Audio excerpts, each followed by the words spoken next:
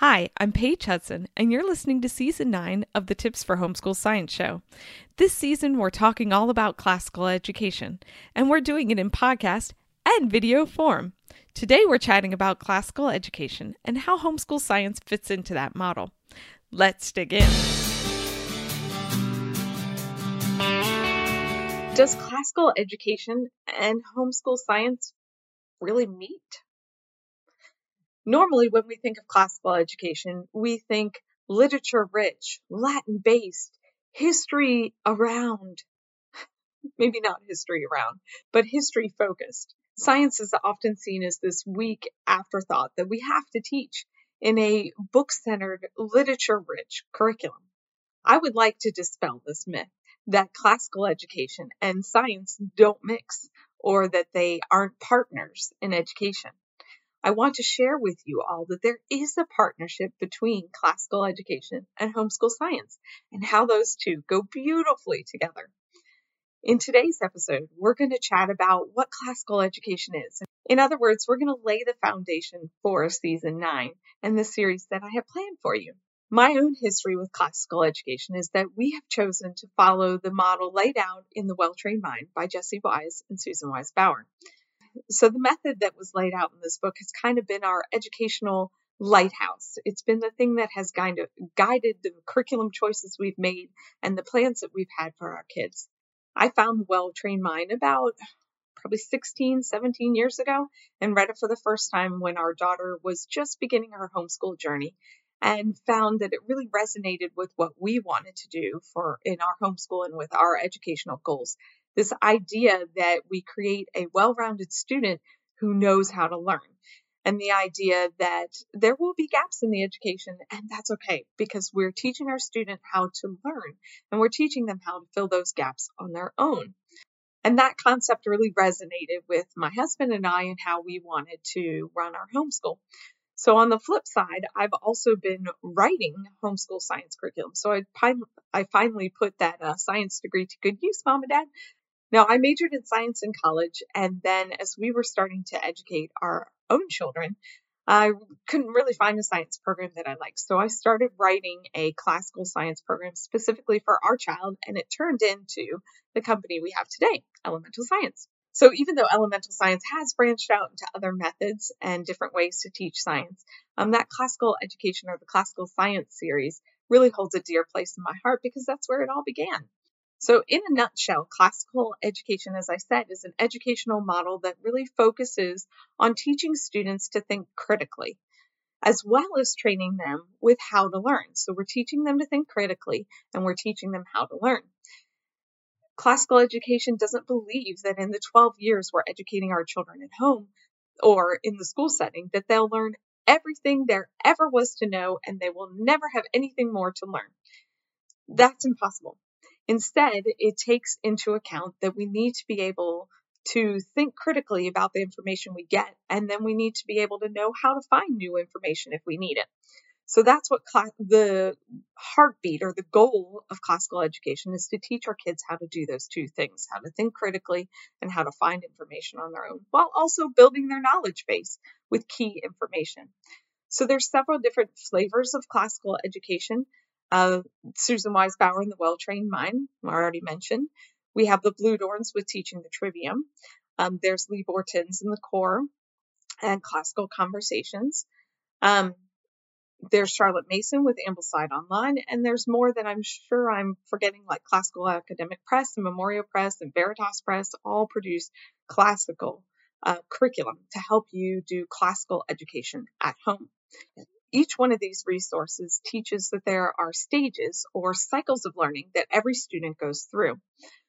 So the student will begin in what we call the elementary years or the grammar stage. And in this grammar stage, they're learning the basics, the very foundation of their knowledge. Then they'll move on to the next stage, which is the logic stage or the dialectic stage. Usually this happens in upper elementary, middle school years, and then they'll move on to the rhetoric stage, which will be like our typical high school years. So typically these will be about 4 years, but sometimes it could be more or less, depending on how your student is as they mature.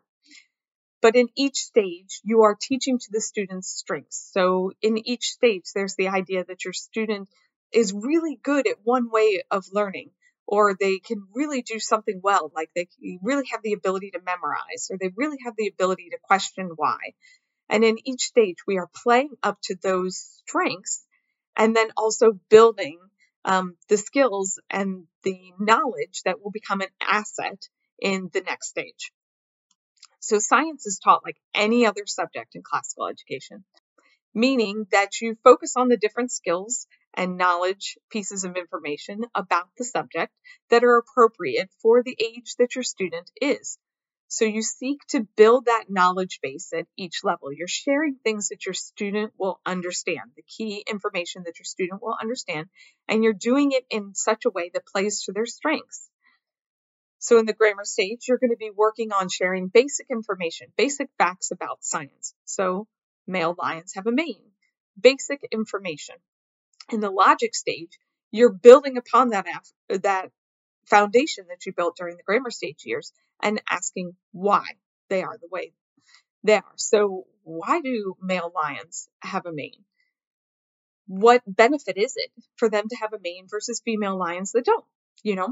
In the rhetoric stage, they're going to analyze what you know and apply it to something they don't know.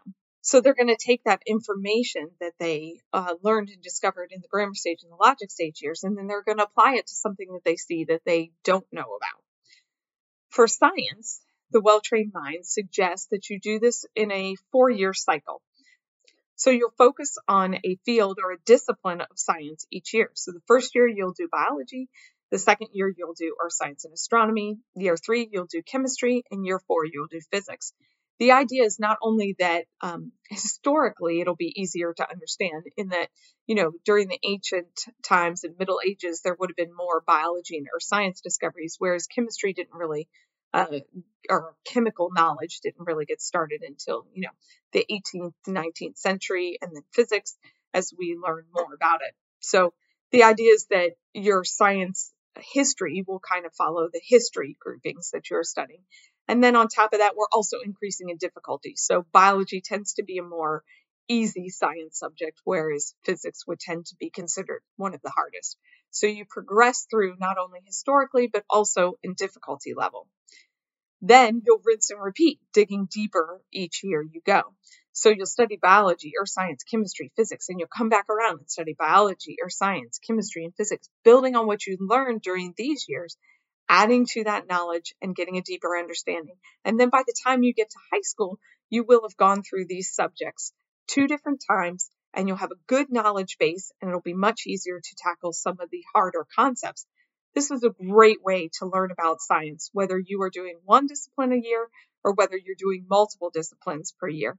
It's an excellent way to approach science because you learn the basics, and then when you get to these harder concepts, it's much easier to focus on these difficult concepts because you already have all this background and basic knowledge leading up to it.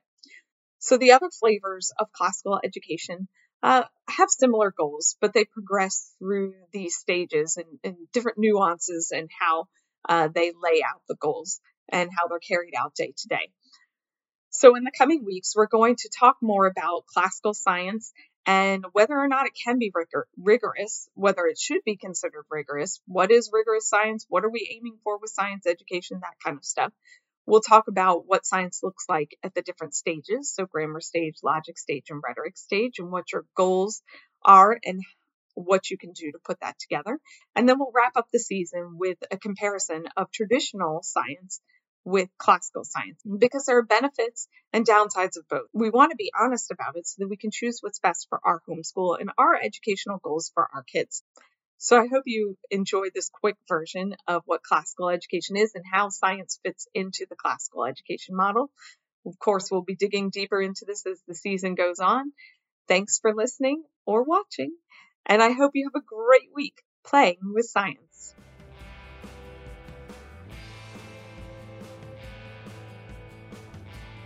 Have you struggled with finding a science curriculum that fits the classical education model you want to use in your homeschool? Rest easy. At Elemental Science, we have easy-to-use, award-winning science plans to help you teach classical science to your students. Each of our classical science programs will focus on an area of science all year long, giving you plans for weekly demonstrations or experiments, for reading assignments from visually appealing children's encyclopedias from publishers like DK, Usborne, and Kingfisher. Plus, you'll have customized student pages specifically for what you are studying that week. The programs in our classical science series are part of Well-Trained Minds' top recommendations, are part of Kathy Duffy's top picks, and every year, homeschoolers say they love our programs. Come see how we can help you teach classical science in your homeschool at elementalscience.com.